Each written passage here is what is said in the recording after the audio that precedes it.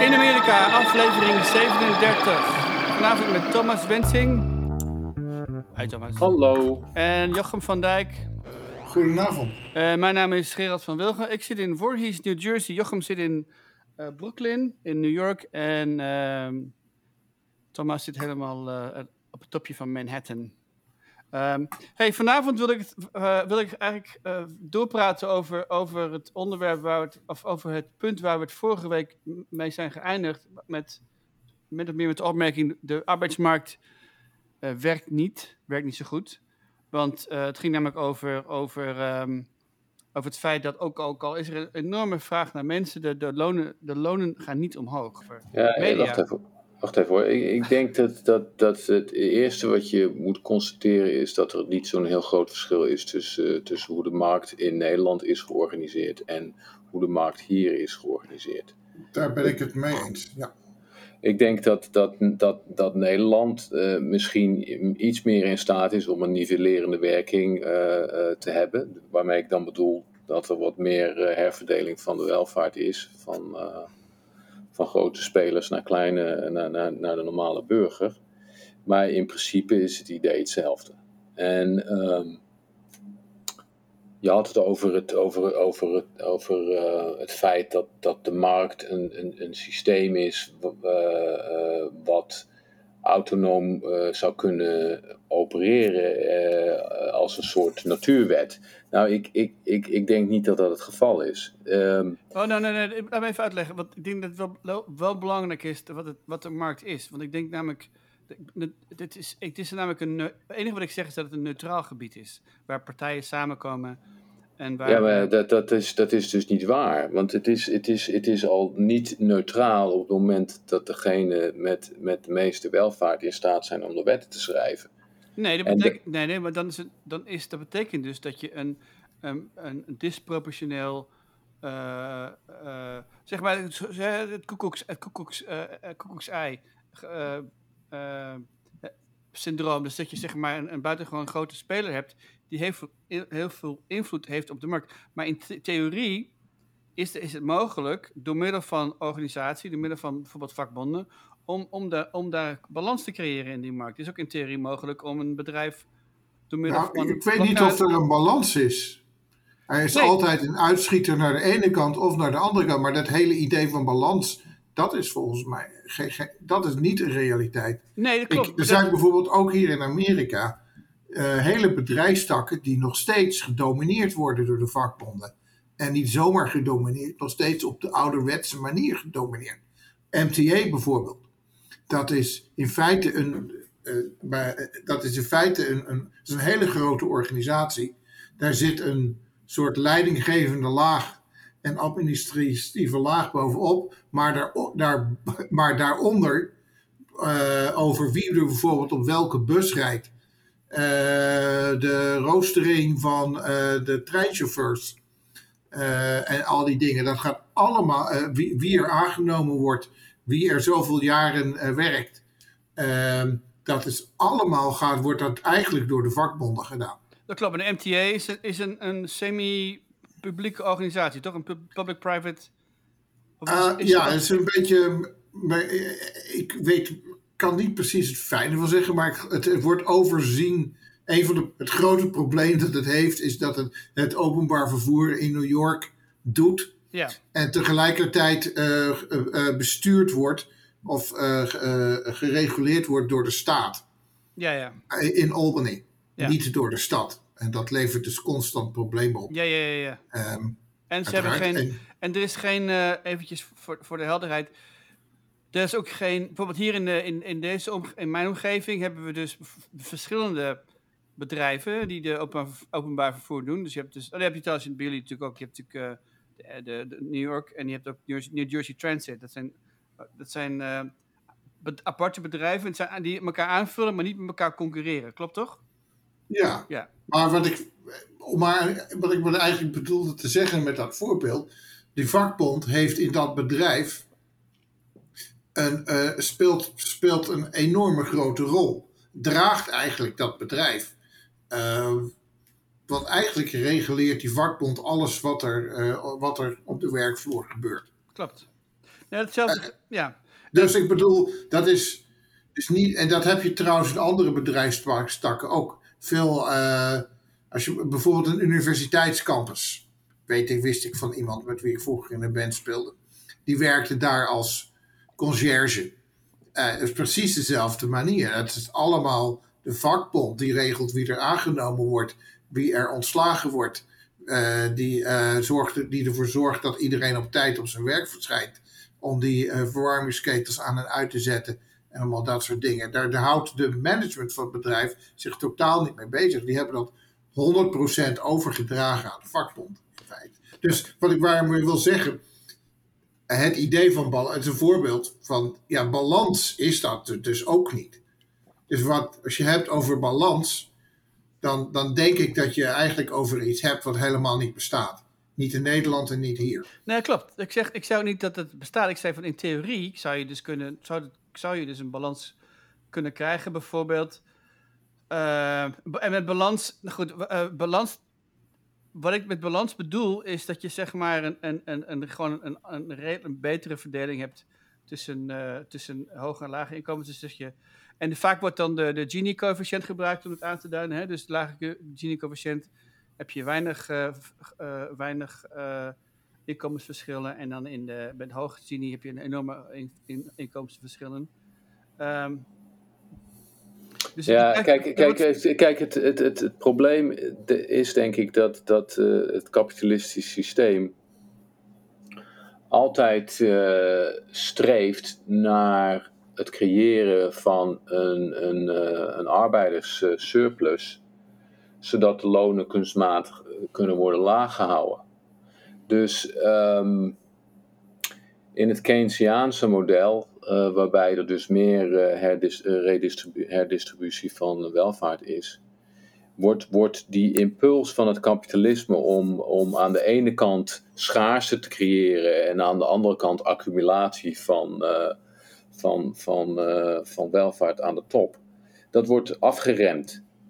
Maar het is natuurlijk nog steeds geen eerlijk systeem. Dus je hebt het hier over een soort gradaties, waarbij kan worden geopperd van nou in de Keynesiaanse verzorgingsstaat werkt het dan net iets beter. En nu zitten we op een punt waarbij die inkomensverschillen dus helemaal uit de bocht zijn gevlogen. Ja. Maar in principe is er gewoon fundamenteel iets verkeerd met het kapitalisme. Namelijk het idee dat je altijd maar winst moet maken en dat er altijd economische groei moet worden nagestreefd, is natuurlijk gewoon complete waanzin op een planeet die gewoon eindig is. Waarbij de hulpbronnen gewoon eindig zijn. Om maar iets te noemen. Jochem? Ja, ik ga dat niet bestrijden. En er zijn aan het kapitalisme ook nog wel een hoop andere haken en ogen. Meer merkwaardige eigenschappen. Waar ik, om even een zijpadje in te slaan, in dezelfde adem, zeker vooral in dit land, wordt vaak door mensen gezegd dat ze kapitalistisch zijn en voorstanders van de vrije markt. Wat een standpunt is dat ik niet helemaal begrijp, want wat je nou juist bij door en door kapitalisten ziet, zoals bijvoorbeeld van het grof besnaarde slag, zoals onze vorige president, dat zijn zuiver op de graad kapitalisten, die de enige manier wat ze kunnen verzinnen is juist heel controlerend zijn. Ja, met invoertarieven en weet ik veel wat. Dus die zijn helemaal niet van de vrije markt. Nee, want wat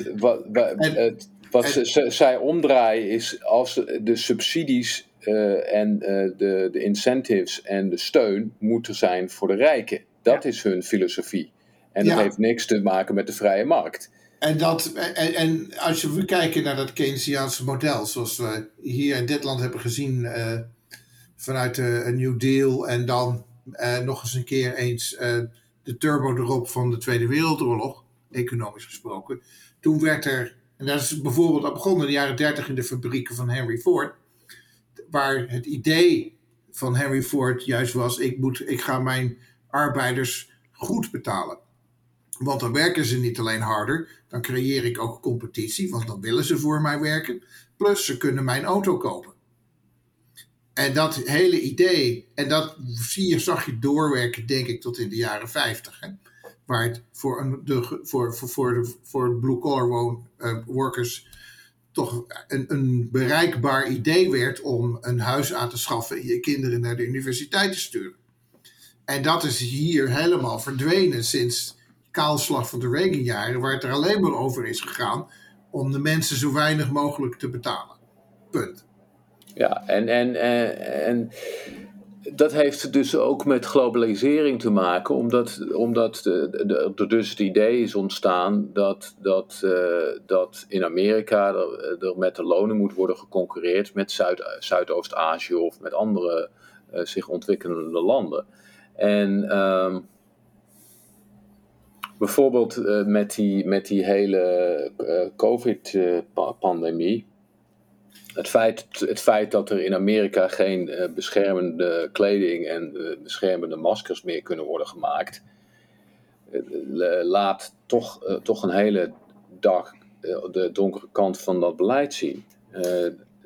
Nou, het is ook in mijn bedrijf waar ik werk, zitten alle, zou je kunnen zeggen, de ontwikkelaars, de mensen die daadwerkelijke handcoding doen, die zitten in India en in de Filipijnen. En hier in de United States, terwijl we allemaal wel een beetje hebben leren coderen toen we ooit de IT in gingen, komen we allemaal, puur omdat we hier wonen, meer toch in de consultancyhoek terecht. En zijn we helemaal vergeten wat een stuk code ook alweer moest doen. Ja, waar ik dus ook bang voor ben, is, je had het net over het onderwijs, universiteiten. Door die marktwerking zo ongeremd los te laten op universiteiten, denk ik dat er het echte creatieve onderzoek daarmee ook in de kiem wordt gesmoord. Want ontdekkingen worden vaak gedaan omdat je toevallig met iets nutteloos bezig bent waar je dan geld voor krijgt. Mm-hmm. Maar vanwege dat marktgerichte denken wordt er dus alleen maar geïnvesteerd in vaccins die veel opleveren bijvoorbeeld. Ik las in de krant dat een Lyme disease vaccin was gecanceld, want de farmaceutische industrie had zoiets van, dat levert niet voldoende op. Dan wil ik zo meteen even, maak het alsjeblieft af, maar ik heb er zo meteen wel even een vraag over. Ik heb nog wat ik dus merk in het onderwijs, is dat een vaste baan in het onderwijs krijgen is er niet meer bij. Er wordt eigenlijk met een soort temp adjunct staf gewerkt. Terwijl aan de andere kant van de medaille er wel aan de studenten wordt gevraagd om zich diep in de schulden te steken. Terwijl het hele personeel op een soort tijdelijke contracten, maar ieder semester worden aangenomen of ontslagen.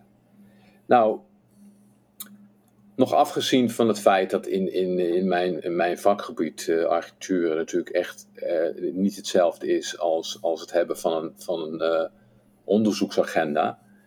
Maar je kan daar geen lesplan mee ontwikkelen. Omdat je dus altijd op de schopstoel zit. Ik kan, om het maar even heel erg duidelijk te stellen, ik denk dat een hoop adjuncts niet eens goede ziektekostenverzekering kunnen betalen van het salaris wat ze krijgen. Dus dat ondanks het feit dat ik dus zelf heel erg heb geïnvesteerd in mijn opleiding en daarvoor heb ik omgelegen, vertaalt die investering zich niet meer op het moment dat je wordt aangenomen op je kennis op de universiteit. Nou, met als gevolg neem ik aan dat echte getalenteerde mensen bij bosjes weglopen. Je kan daar natuurlijk niet aan beginnen. En ik heb het idee dat de voorsprong van Amerika in de technologie en in andere zaken heel erg gebaseerd is op een voorsprong die ze hadden in het verleden.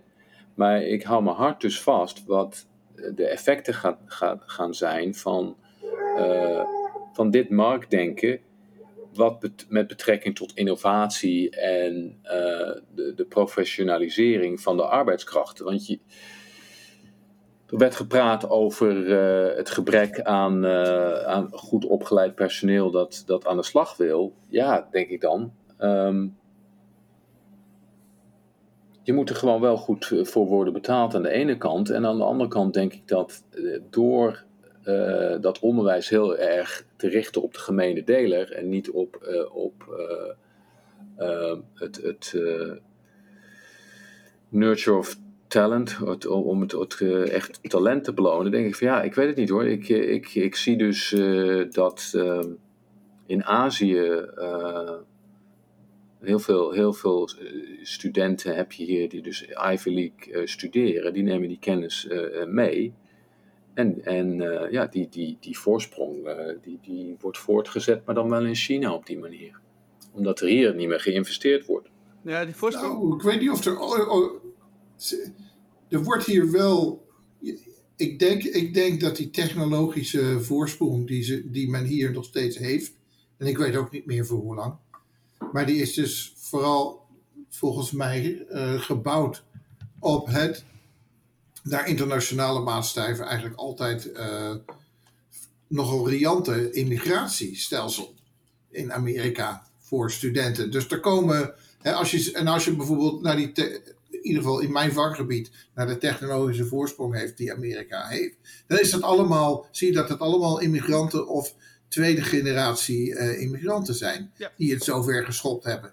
Van Steve Jobs tot en met die beide Google-jongens, de hele Silicon Valley, kun je zeggen, is opgebouwd op een, laten we zeggen, tamelijk open staan voor het binnenhalen van talent. Nou ja, en dat gaat dan vaak ten koste van het huistalent, denk je dan? Ja, het is een beetje het soort van Silicon Valley is een beetje het Barcelona van de industrie. Als je maar genoeg betaalt, dan krijg je wel de Messi's en de Pies en noem maar op. Dat is volgens mij meer gewoon een kwestie van geld. Want in Nederland vertikkert ze het om mensen zoveel geld te betalen. In China hebben ze het waarschijnlijk het geld niet.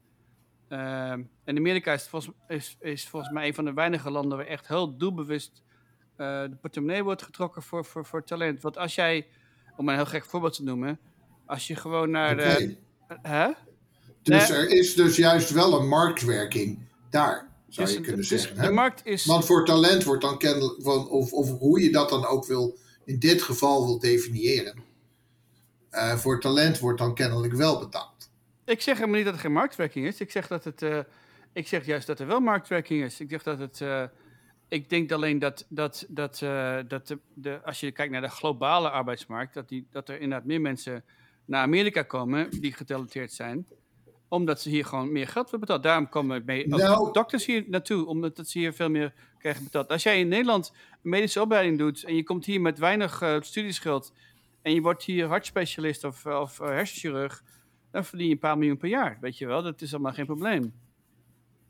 Dus die gasten lopen hartstikke mooi binnen. Terwijl, dus in Nederland, dat talent loopt al weg uit Nederland. Dat heeft... Ja, goed, ik kan niet zeggen wat de gevolgen daarvan zijn. Want in Nederland is het gemiddelde opleidingsniveau, toch wel vrij hoog. Maar ik kan me voorstellen dat in andere landen, in derde wereldlanden, waar je zeg maar minder mogelijkheden hebt om dat soort opleidingen te doen, het weglopen van talent een heel groot probleem is. Maar goed, dat is een ander punt. Maar... Nou, ja, dat was eigenlijk mijn vraag aan Thomas. Want ten eerste, dat is helemaal waar. En dat in dat onderwijs zelf geen droog brood is te verdienen en dat het echt liefdewerk oud papier is. Mijn vrouw is dus zelf ook in die branche werkzaam als adjunct professor. Maar als we dan bijvoorbeeld kijken naar laten we kijken, je noemde Nederland, maar bijvoorbeeld Trinidad is ook al land. Daar is een onderwijs, er is een niveau van onderwijs dat is heel hoog. Een niveau van universitair onderwijs dat heel hoog is. Klopt. Je kan dus, als je naar, en er is, en echt op die ouderwetse intellectuele manier ook. Ja. Als je talkradio luistert in Trinidad, is geweldig. Er worden namelijk echt de hele verhandelingen zo uit het hoofd opgelepeld tussen meneer A, B en C, die ieder 20 minuten een samenhangend verhaal houden. En er wordt dan op meneer B 20 minuten lang op gereageerd. Dat is de talkradio, dat hoor je nergens anders op de wereld. Volgens mij is het prachtig. Maar die mensen komen dan van de universiteit met die hele goede, kwalitatief, intellectueel hoogstaande opleiding en er is dus geen enkel werk daar. Nee. Dus die komen dan hier naartoe. Waarom is dat werk hier wel en daar niet? Goeie vraag. Ik weet het antwoord. Jij weet het antwoord wel of niet? Nou ja, ik vraag het. Ik weet het eigenlijk niet. Ik kan gidsen. Ik denk dat, ik weet niet, Trinidad is natuurlijk heel erg klein. Ik bedoel, het is een heel klein land. Je hebt gewoon een bepaalde je hebt een kritische massa nodig om een bepaald soort banen te onderhouden. En die mensen zijn natuurlijk gek als ze daar blijven, want hier verdien je 10 keer zoveel. Maar je hebt ook een kritische massa nodig om een goed universiteits- en gezondheidssysteem te hebben. Dat hebben ze daar. Dus dat zijn keuzes die zijn gemaakt, bedoel ik. Ja, klopt. Maar goed, ik denk niet dat we het nu over de kwaliteit van het onderwijs moeten hebben in verhouding met de kosten die er aan besteedt. Ik denk namelijk dat je prima, en nu ga ik het dus wel doen, maar ik denk dat je prima onderwijs kunt geven met een heel laag budget. Ik denk niet dat er een correlatie bestaat tussen standaarden en ja. Maar dus, trouwens, dat weet ik dus niet, want als je het hebt over het ontwikkelen van curriculum, dat vergt wel tijd. En nu wordt er steeds meer geopperd dat je dat maar in je vrije tijd moet doen.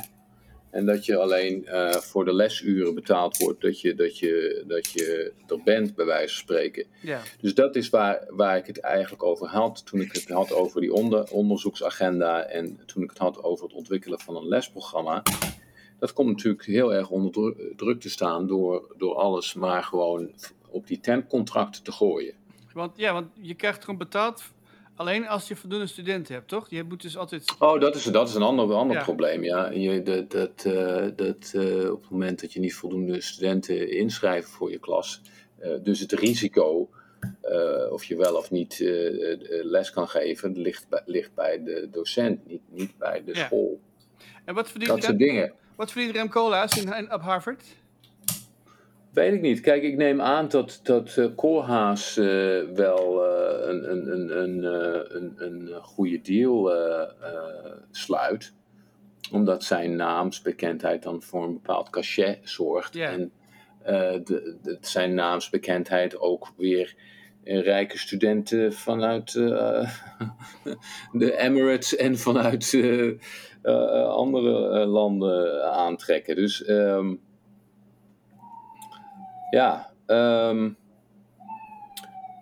maar goed, ik denk dat we het weer even over de marktwerking in de arbeidsmarkt moeten gaan hebben en terug moeten keren tot het thema.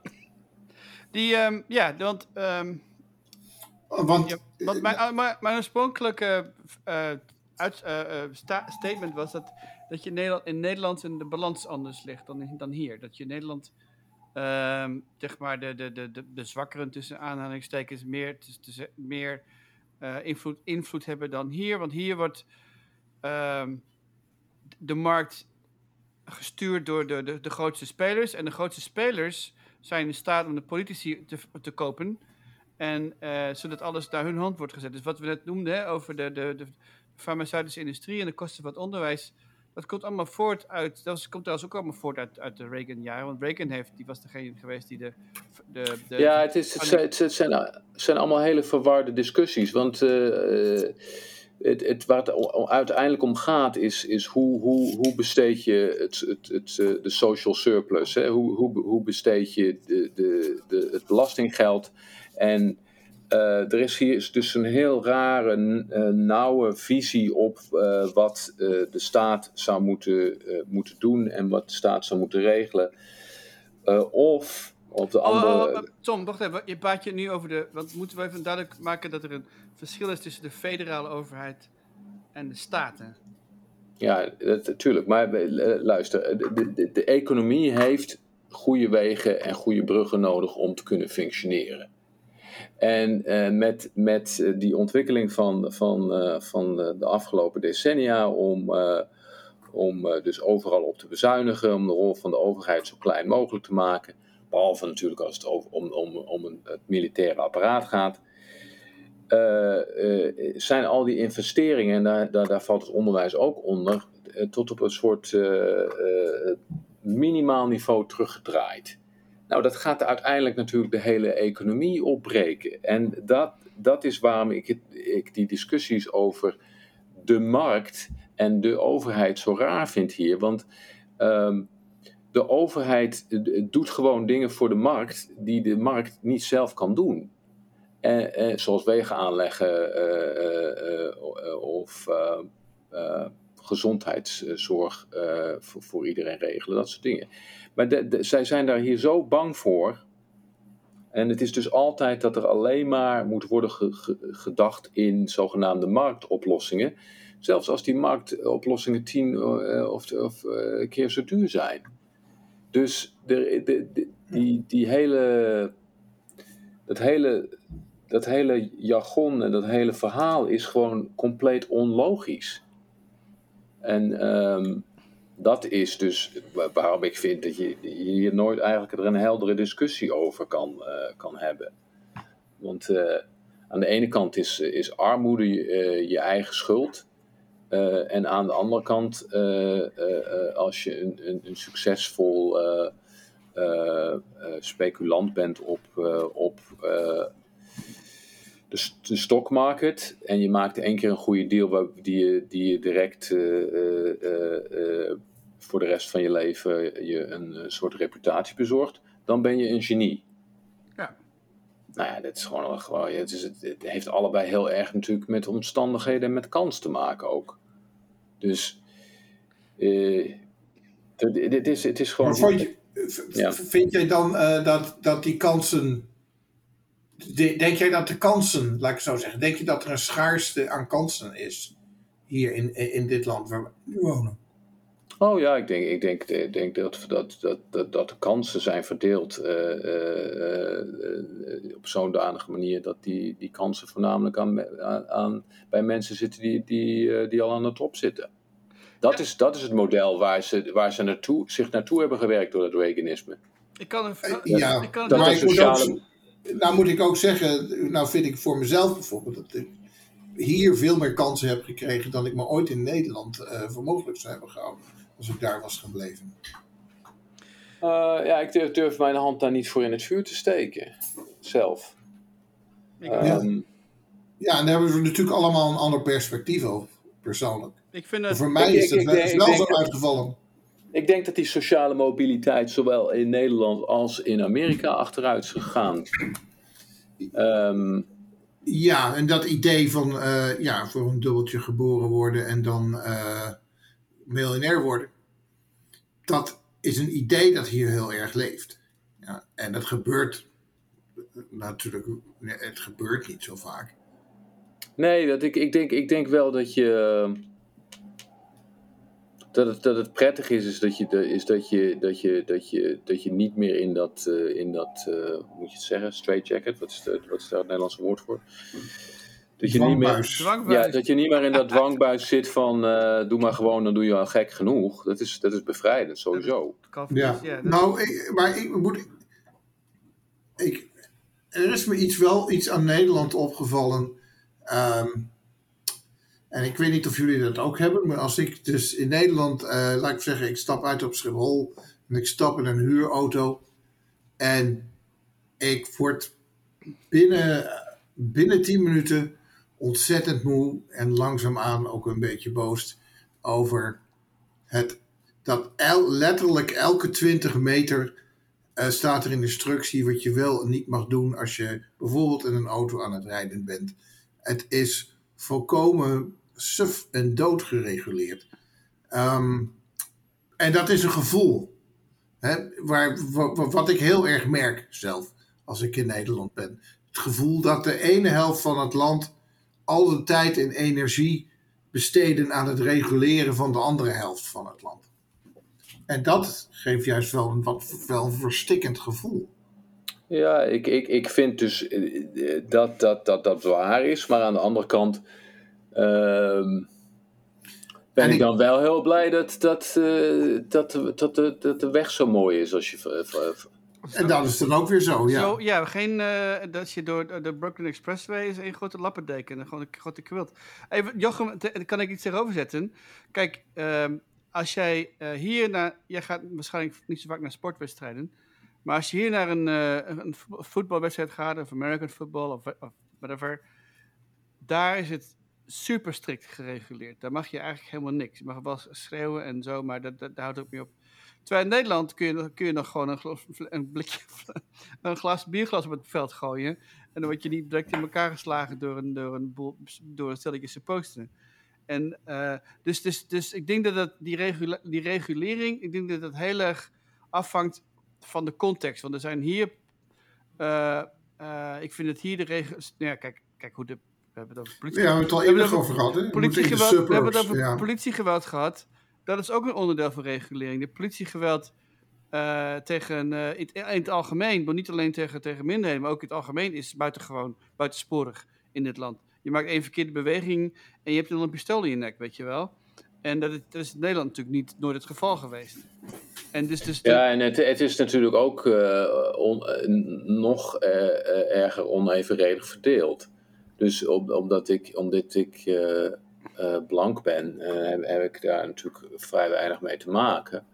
Terwijl mijn studenten, die dus zwart zijn of gekleurd, die hebben daar natuurlijk wel duidelijk mee te maken. Die kunnen echt niet in bepaalde buurten rondlopen met een hoodie zonder in de problemen te raken, weet je wel. En ik heb het idee dat het zogenaamde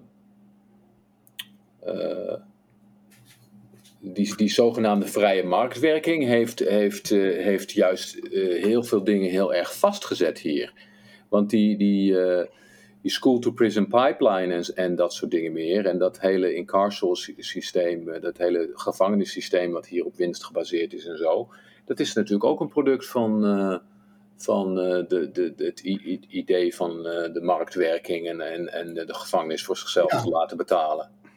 Merkwaardig, of bijvoorbeeld, daar hebben wij, Gerald, heb je nog heel veel ervaring mee. De politie die zelf hun begroting moeten volstoppen, want dan doen ze zogenaamd beter hun best. En het enige wat je daarvan krijgt is enorm corrupte praktijken van auto's van mensen in beslag nemen en die dan niet teruggeven. Waar natuurlijk vooral die mensen die geen advocaten kunnen betalen, dus de dupe van worden. Ja, maar klopt. Dus laatst zo'n geval bekend van een marinier uit die reed door Colorado en die werd aangehouden en die had 50 of 100, had een heleboel cash in de auto liggen. En die man werd niet eens aangehouden voor een bepaalde reden. En het cash is afgepakt omdat hij werd aangehouden. Ja, er is een stadje ergens in Louisiana, dat is er beroemd om. Die hebben gewoon een checkpoint, letterlijk highway robbery. Ja. En die schrijven gewoon boetes die mensen niet kunnen betalen. Dus daarom kunnen ze dan bijvoorbeeld auto's in beslag nemen die ze wel leuk vinden en zo. En vaak moeten die agenten hier op het platteland ook hun eigen auto betalen. Dus wat gaan ze dan doen? Ja, waar vinden ze zo'n leuke auto? Waar vinden ze een leuke auto voor zichzelf? Of een huis. Nou, die zien ze in de buurt rondrijden. Of een huis, of een boot. Nou, laten we die buurman eens even het leven zuur gaan maken. Ja, Even, dat zijn doodgewone dingen hier. Nog even voor de duidelijkheid, dus het is niet zo blatant. Dus in New Jersey is het zo dat als je zeg maar je auto of als je auto, je huis, whatever wat je hebt in beslag wordt genomen omdat het zeg maar een deel uitmaakte van een misdrijf, dan wordt dat gaat niet naar de politie die aanhouding heeft gericht. Dat wordt dan verkocht bij Abbott. Maar je hebt een tweetrap. Met de stroomman weer teruggekocht. Nee, je hebt een tweetrap systeem. Dus de eerste trap is zeg maar aan de politieagenten die binnen het korps van de staat, die hebben dan de eerste keus. En alles wat niet verkocht wordt, gaat naar de tweede trap en dan gaat het naar het publiek. Dus er zit dus het is niet zozeer zo van, ik wil die auto graag hebben, laat die man aanhouden. Maar het is meer zo van, iemand van ons kan die auto wel gebruiken, dus laten we die man aanhouden, weet je wel. En ik vind, als je het wilt... Maar dan hebben we het dus over marktwerking in publieke public services. Ja. Maar corruptie is ook een onderdeel van de markt. Ja, dat klopt. Je hebt een bepaalde macht en dan maak je gebruik of misbruik van. De politiek is een heel goed voorbeeld daarvan. Ik vind eerlijk gezegd, eventjes terug naar sport te gaan. Ik vind het een aantal maanden geleden was er een afspraak met meneer Agnelli kwam in afspraak, hè, de voorzitter van Turijn. Die wilde dan een soort van NFL, weet je, National Football League, wil hij dan oprichten, maar dan voor Europese clubs. Dan wil hij dan de 10 beste Europese clubs wil hij dan in één league stoppen. En die speelden alleen maar tegen elkaar. Dus dat is eigenlijk wat je nu ook ziet met de NFL, de MLS. Dus je hebt één league en iedereen speelt maar tegen elkaar. En als jij er onderaan eindigt, dan mag je aan het einde van het seizoen de beste spelers kiezen van de nieuwe garde op de draft. Dus het is een gesloten systeem. Terwijl in Nederland, of in Europa, en dat is de exacte reden waarom de mensen er heel erg boos over werden, is het zo dat als jij niet goed speelt, dan degradeer je. En als je wel goed speelt, dan promoveer je. Dus als jij dus zeg maar een paar jaar geleden, toen ik nog klein was, toen had je dus woonwagenkamp Emmen. Dat was een zaterdag amateur. En daar speelden wij dan tegen. Of het team waar ik dan aan verbonden was. Familiair. En FC Emmen is nu een eerste divisie team. Omdat ze zichzelf hebben opgewerkt. Dat is zeg maar een voorbeeld van hoe ik denk dat een marktwerking moet werken. Als jij het goed doet, moet je worden beloond. Als je het niet goed doet, moet je gedegraderen. Hier is het zo. En dan hebben we het niet, dus in wat ik zei, in de sportwereld, wat je beloont, want je krijgt de beste spelers als je heel slecht hebt gespeeld. Met als gevolg dat het Philadelphia 76ers basketbalteam heeft bewust, echt letterlijk bewust, een heel seizoen lang elke wedstrijd verloren. Zodat ze aan het einde van het seizoen dan de beste picks kregen zodat ze een team konden bouwen met talent. Want anders kreeg je geen spelers. En dat werkte ook, dat is belachelijk. Het hele jaar was het stadion helemaal leeg, niemand ging naar het basketbal. Maar hetzelfde zie je nu ook op de markt. Hè? Dus de banken die failliet dreigen te gaan. De auto-industrie die failliet dreigt te gaan gedurende de laatste crisis onder Obama. Die werden allemaal door de overheid geholpen. En terwijl ze uiteindelijk, het argument erachter was van too big to fail. Uiteindelijk zou je gewoon moeten zeggen van ja, sorry, maar als je het niet goed hebt gedaan, dan weet je wel, net als Lehman Brothers van Kubai en begin maar iets nieuws. Want ik denk dat het heel erg dat je daar gelijk in hebt, want als je bijvoorbeeld ook kijkt naar die subprime crisis, met die mortgage crisis destijds. Nou, dat is allemaal leuk afgewenteld op die huiseigenaren die van die loesje hypotheken met hele strikte te weinig strikte voorwaarden waar door de neus waren geboord. Dus ja, je kan toch niet allerlei mensen dakloos gaan maken en die banken gewoon vervolgens een zak met geld geven. Die mogen gewoon niet die hypotheken geven aan mensen die dat eigenlijk niet kunnen betalen. Het is toch gewoon waanzin. Ja. En je weet wat er in die banken is gebeurd in 2008. Want daar is er dus wel een enorme kaalslag geweest. Want onder al het personeel dat voor die banken werkte. En bijvoorbeeld Frontdesk. En de Frontdesk zat. Die verdienden voor 2008 een heel aardig salaris. En het zijn dus die werknemers die na 2008 allemaal van $55.000 naar $36.000 per jaar gingen. Ja, want de consequenties zijn inderdaad voor het personeel wat lager op de ladder staat. Dat geen onderhandelingspositie heeft. Ja, terwijl die gasten die hogerop zaten, die liepen gewoon nog met bonussen weg, terwijl hun eigen bedrijf bijna failliet was. Aan de andere kant denk je, hoe had dat dan gemoeten? In IJsland hebben ze gewoon die banken failliet laten gaan. En die mensen gearresteerd. Ja, en dat is het land wat het eerst uit de crisis kwam. En dus niemand is gearresteerd. In Amerika is niemand is er volgens mij voor aangeklaagd voor die hele crisis. Nee. Nederland ook niet trouwens. Nee, Nederland had je ook niet zo'n. Was toch niet zo'n. Ja, nee, het is maar Nederland. Kijk, na de Tweede Wereldoorlog hebben ze ook al die politieagenten die vrolijk meehielpen met het ophalen van Joden tijdens razzia's, zijn ook gewoon in hun baan gebleven. Dat is ook allemaal poppen en nat houden geweest, altijd. Onder het mom van, maar dan kunnen we het hele politieapparaat wel afschaffen. Dat kunnen we natuurlijk niet doen. Je kan ook altijd kunnen zeggen, probeer het eens. En zie eens wat er gebeurt. Ja, en dan het is op zich wel, nu het over, want als je gewoon, nu praten we dus over de big picture. En dus aan de ene kant, bovenkant, aan de ene kant heb je zeg maar de subsidies. Hè, dus het gaat verder dan alleen maar de steun van die bedrijven. Bijvoorbeeld... het is geld wat de overheid ook niet meer uit kan geven daarna natuurlijk. Ik bedoel... voor deel hebben ze hebben wel... je kan geld bijdrukken, dat snap ik ook wel. Nee, ze hebben ook een paar bedrijven hebben het geld terugbetaald. Die hebben het gewoon als lening beschouwd. Een aantal bedrijven hebben het terugbetaald aan de overheid. Maar gaan het nu hetzelfde met de coronacrisis krijgen natuurlijk. Daar is ook een hele bak steun in gegaan. Zowel hier als in Nederland. Aan hele bedrijfstakken. Ja, klopt. En nu gaan we ook een verandering zien in de rol van de overheid. Want nu heb je dus het plan van beide. Wat is het? 3,5... Wat is een triljoen eigenlijk in het Nederlands?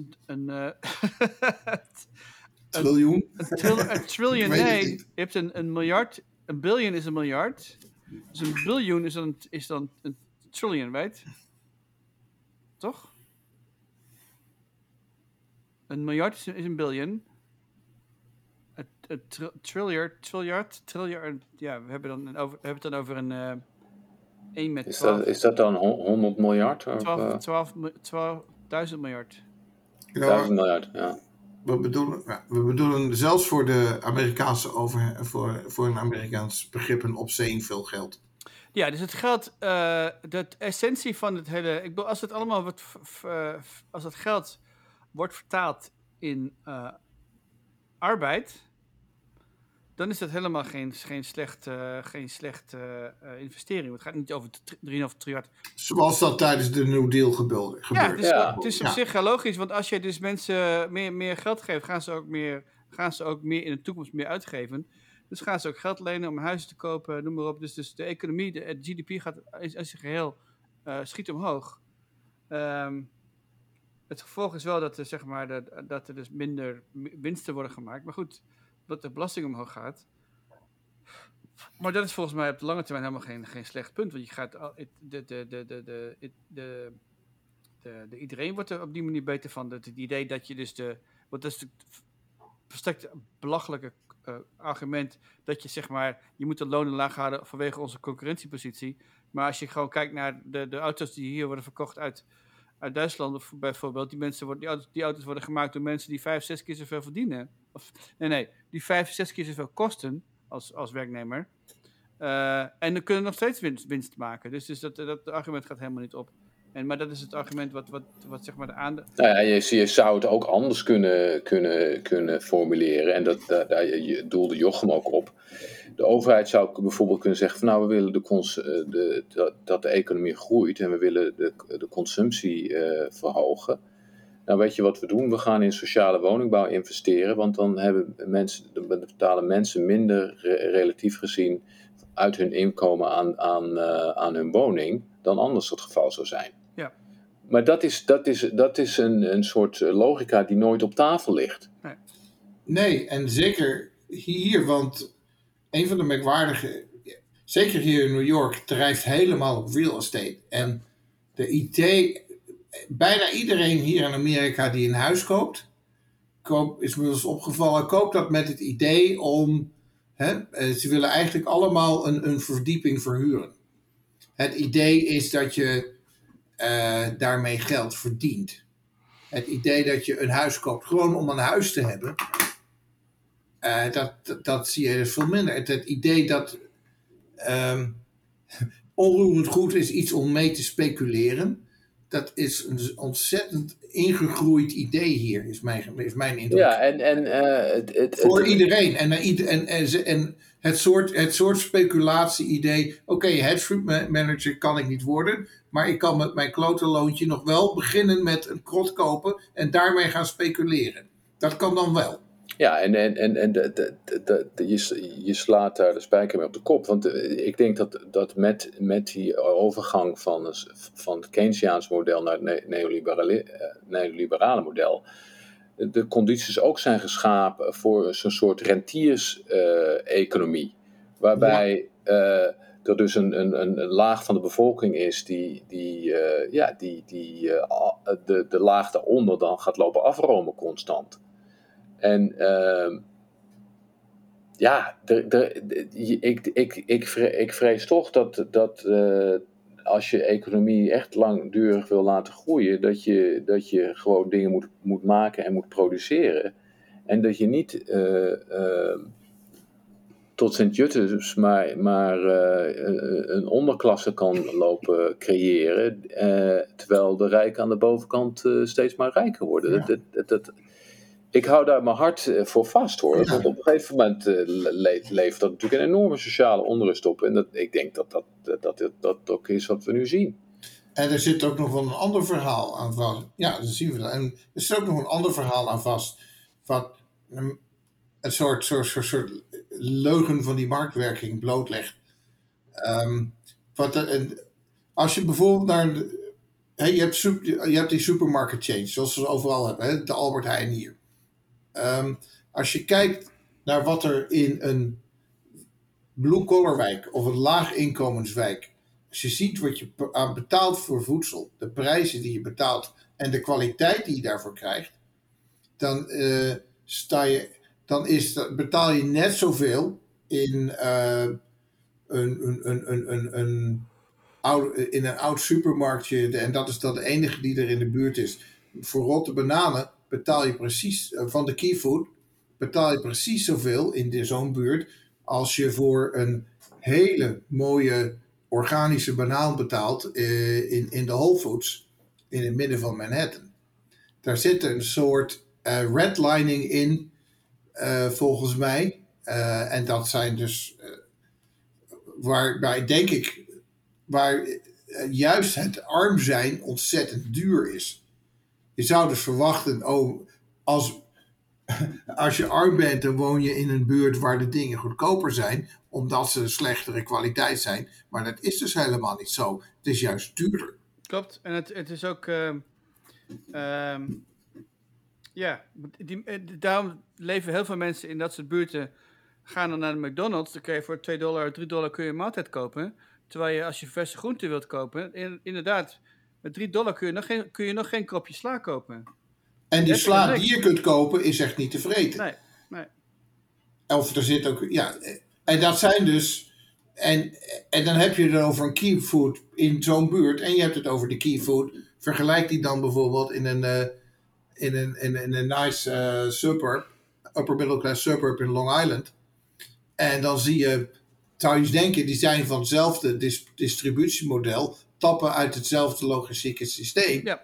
En om de ene, en dan zijn die bananen, die rotte bananen in die zogenaamde slechte buurt, zijn dus 2 keer zo duur als de verse bananen in Long Island. Ja. Daar klopt iets helemaal niet. Ja, dat klopt. En wat mij ook is opgevallen is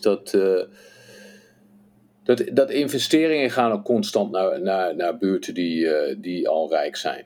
Hè? Dus nee. Ja, dat klopt. Maar investeringen gaan naar buurten om daar gentrification binnen te brengen. Ja. En dat gaat dus ook, je ziet dat met politieaanwezigheid. Hè? Ik heb het zelf in Bedford-Stuyvesant gezien. En ik zie het hier nu in East Flatbush ook. Toen je daar dus kwamen wonen in Bedford-Stuyvesant, als er bij je werd ingebroken of zo, dan kwam er misschien 3 kwartier voordat er eens een keer een agent aan kan gehommeld. En zo druk waren die niet zo bezig met wat er bij je was gestolen. En dus die mensen die in die wijk, zo'n wijk, en dat zijn dus meestal wat zwarte wijken worden genoemd, die dus al decennia daarin wonen en in die buurt trouwens voor het merendeel hun eigen huizen in eigendom hadden, die hebben dus, als die dus de politie bellen omdat ze echt de politie nodig hebben, dan komt die dus gewoon niet. Nee. Dan zie je opeens, ga je zien, dat zag ik gebeuren toen we daar een paar jaar wonen, dat er langzaamaan wat meer witte mensen binnendruppelen. Maar wat je eerst ziet, is dat er opeens een enorme politieaanwezigheid komt. Ja. En dan wordt opeens van alles tussen aanhalingstekens aangepakt. Gedoe met dubbel parkeren, veel bonnen schrijven. Allemaal eigenlijk flauwekul. En dan zie je de gentrifiers binnenstromen. Maar het interessante is, eerst zie je die politie aanwezigheid opeens voor 3-4voudigen. Totdat er opeens op elke hoek van de straat staat er een squadcar met zijn zwaailichten aan en niets te doen. Maar dat zijn politieke beslissingen, hè? Dus die makelaars die wacht even hoor, maar dat komt natuurlijk wel omdat er achter de schermen druk wordt uitgeoefend. Ja, zeg ik. Dus die politici worden betaald door de lokale projectontwikkelaars. En die zeggen van, de prijzen gaan omhoog. We hebben meer veiligheid nodig op straat. Zo gaat dat. Nee, we hebben niet. Ja, maar die veiligheid op straat wordt niet verhoogd. De politie geeft een bepaalde klasse. De aanwezigheid van de politie op straat geeft een bepaalde klasse mensen een veiliger gevoel. Ja, goed. Nou ja, ik denk dat. Dat heeft met het daadwerkelijke veiligheid op straat denk ik niet eens zoveel te maken. Dat er opeens meer politie op straat komt omdat er dus die influx van gentrifiers zit aan te komen. Nou, ik denk dat er is wel een correlatie tussen politie op straat en openbare veiligheid. Je weet het, in mijn buurt, je bent zelf een keer aangehouden in mijn buurt, weet je nog? Toen je hier een keer verdwaald was. Ja, precies. Want als ik mijn alarminstallatie... 2 honden en 7 agenten die niks te doen hadden. Ja. Als ik bij de alarminstallatie aan het afstellen ben en ik laat het per ongeluk afgaan, staat er echt binnen 2 minuten staan er 2 politieauto's voor de deur. Lachend van, was je met je alarm bezig, weet je wel. En als je dus inderdaad, als de vreemden rondrijden, zogenaamd verdwaald, dan worden ze direct aangehouden. Dus wij zijn overpoliced, dus belachelijk. Nou ja, laat ik zo zeggen, toen ik in de buurt woonde, toen die buurt waar ik woonde nog zogenaamd underpoliced was, heb ik mij nooit onveilig gevoeld. Maar even dat kan ik je zeker zeggen. Even teruggaan naar de marktwerking. Ik vind het trouwens wel een fascinerend aspect ervan, namelijk als je kijkt naar zeg maar de oudste bestaande Nederlandse teksten bijvoorbeeld, hè, de oudste bestaande, dat zijn vaak gewoon regels. Als je dit steelt, krijg je wat je hand afgehakt. Als je dat steelt, wordt je voet afgehakt, weet je wel. Hele duidelijke, en dit praat je over het begin van de middeleeuwen. Dus van het begin af aan is veiligheid en de markt, de veiligheid en kapitalisme, als je wil, zijn altijd aan elkaar gelieerd geweest. Want je hebt namelijk een bepaalde vorm van de veiligheid nodig. Niet alleen om de consument het geld te beschermen. Meer om niet alleen de consument te beschermen, maar voornamelijk om de mensen te beschermen die aan het werk moeten, die de markt maken. Dat zijn niet de mensen die er geld aan verdienen, het zijn de mensen die het werk doen. En die mensen moeten in staat zijn om A, naar hun werk te komen, en B, weer veilig terug te komen. En als die mensen zich bedreigd voelen, dan gaat de economie, dat gaat ten koste van de economie. Niet ten koste van de economie, dat gaat ten koste van de opbrengst. Dus ik denk dat als je het gewoon, voor mijn gevoel, dat mag ik eigenlijk niet zeggen, voor mijn gevoel, maar als je gewoon kijkt naar hoe wij als samenleving ons hebben ontwikkeld, dan is die correlatie tussen zeg maar state-sanctioned violence, zeg maar, hè, de staat heeft het monopolie op het geweld. Dat geweld is altijd gericht op het behouden van de markt. En ook hetzelfde zou je kunnen zeggen van het voeren van oorlogen. Het voeren van oorlogen waren vaak gemotiveerd door economische doelen. Ik denk dat het eigenlijk meer te maken heeft met het, niet zozeer de markt in de zin dat de mensen die genoeg geld hebben om te consumeren beschermd worden. Want je ziet namelijk ook dat de overheid toen en nu helemaal geen interesse heeft om bepaalde groepen mensen te beschermen, die ook werken. Hè? Al die mensen die in Bed Stuyvesant in ons blok vroeger, ik denk dat 70% van die huizen zat al 3-4 generaties in de familie. Dus die waren in eigendom van de familie. Ja. En er woonden 3 generaties in zo'n brownstone. 3-4 generaties. En er waren een aantal van die mensen hadden 3 of 4 banen. Dat is in wezen Chris Rock's vader. Chris Rock groeide op om de hoek. Ja. Zijn vader had gewoon 3 banen, 3 blue-collar banen. Ja. En moeder ook iets dergelijks. Dat zijn burgers die hard werken, banen hebben, salarissen krijgen, belasting betalen en niet de bescherming krijgen van de overheid die ze zouden moeten krijgen. En daar heb ik het over veiligheid bijvoorbeeld. Ja, en ik las vandaag iets in de krant en dat ging over een stadje in Michigan, ik ben de naam kwijt. Maar dat is dus weer zo'n flintachtig verhaal waarbij het water in de zwarte buurt dus gewoon vol lood zit en in de witte buurt gewoon helder uit de kraan komt. En daar zat dus ook een gentrification verhaal achter, want de zwarte bevolking had het idee dat die problemen niet worden opgelost om hen weg te pesten, zodat die buurt dus eigenlijk voor een appel en een ei kan worden opgekocht. Ja. En daar hebben ze waarschijnlijk helemaal gelijk in. Ja. Dat klopt. Dat is inderdaad, dit is heel veel van die gentrifications en real estate schemes, inderdaad. En het is dat hele idee van artiestenbuurt te beginnen. Ik heb er zelf ook aan meegedaan in Philadelphia. We zijn ooit een theatertje begonnen in Fishtown. Nou, dat was toen een hele criminele wijk. Met echt zo'n hele arme arbeiderswijk. Dat was voornamelijk een blanke wijk. Maar het was gemiddeld inkomen bijzonder laag, opleidingsniveau is heel laag. En nu is het de place to be. Dus heb je daar allemaal hippe galleries en coffeeshops en restaurants en cafés. En nu kun je het niet meer. Nu is het niet meer. En nu is het een plek vol met condominiums. Ja. Die je koopt voor $550,000 per stuk. Ja, maar wat er kut aan is, en sorry voor het woord, maar dat je wel. Sorry, dat zo mensen zoals de mensen waar ik dan mee werkte, die zo'n theatertje echt jarenlang honger hebben geleden om dat ding draaiende te houden. Dat simpele uithangbord, hè, dat simpele idee van, er is een theater hier.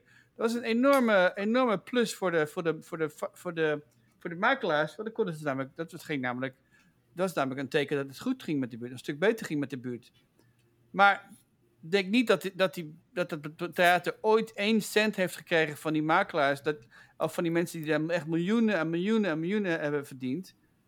Nee, weet je wel? En dat is die het mensen, en die mensen die dan die condominiums kopen, die weten namelijk precies wie ze moeten bellen. En die gaan dan klagen over lawaai voor de deur om 9:30 s'avonds. Ja, precies. Want dan moet de baby slapen. Ja. De hond moet slapen. Ja, precies. Want we willen in de stad wonen, maar het moet precies zo zijn als in de suburbs. Dus dan worden vervolgens die theaters of al die plekken die uit al dat persoonlijk initiatief zijn voortgekomen, worden ook gewoon weggepest. Ja, beroemd voorbeeld, de Drum Circle in Harlem. Die elke zondag of zaterdag in een park al 30 of 40 jaar plaatsvindt. De witte huizenbezitters trekken erin. En die gaan zich als witte huizenbezitters gedragen. Namelijk dat iedereen zich aan hun regels moet gaan houden opeens. Ja. Dat is al jarenlang een ontzettende ruzie. Die gaan dan vervolgens over die Drum Circle klagen. Oh, jezus. Die er al 40 jaar, 50 jaar daar zit. Ja. In een publiek park. En gewoon overdag, toch? Niet... Ja. Stelletje eikels. Maar goed. Hey, we moeten het einde aan breien, jongens. Maar eigenlijk zouden we dus ter afsluiting kunnen zeggen dat wat voor marktwerking doorgaat, eigenlijk vaak een door overheid gesanctioneerde hustling is. Ja, het is een... het is socialisme voor de rijken en kapitalisme voor de rest. Een oligarchie avant la lettre is het. We zijn dat er gaat niks opgeschoten sinds het oude Griekenland. We hebben nog steeds een soort van tweedeling. Maar gelukkig hebben we dan in Nederland voor nog de belasting, wat is het, hypotheekaftrek voor iedereen. Waar de VVD nog pal voor staat. De VVD, goed, dat is ook zo'n makelaars... Dat is onze cliffhanger voor de volgende week. Nou ja, hoe creëer je een kunstmatig tekort aan huizen? Gewoon niks bouwen, weet je wel. My god. Goed, oké. Hey, hartstikke bedankt. Oké. Tot volgende week. Tot volgende keer. Doei.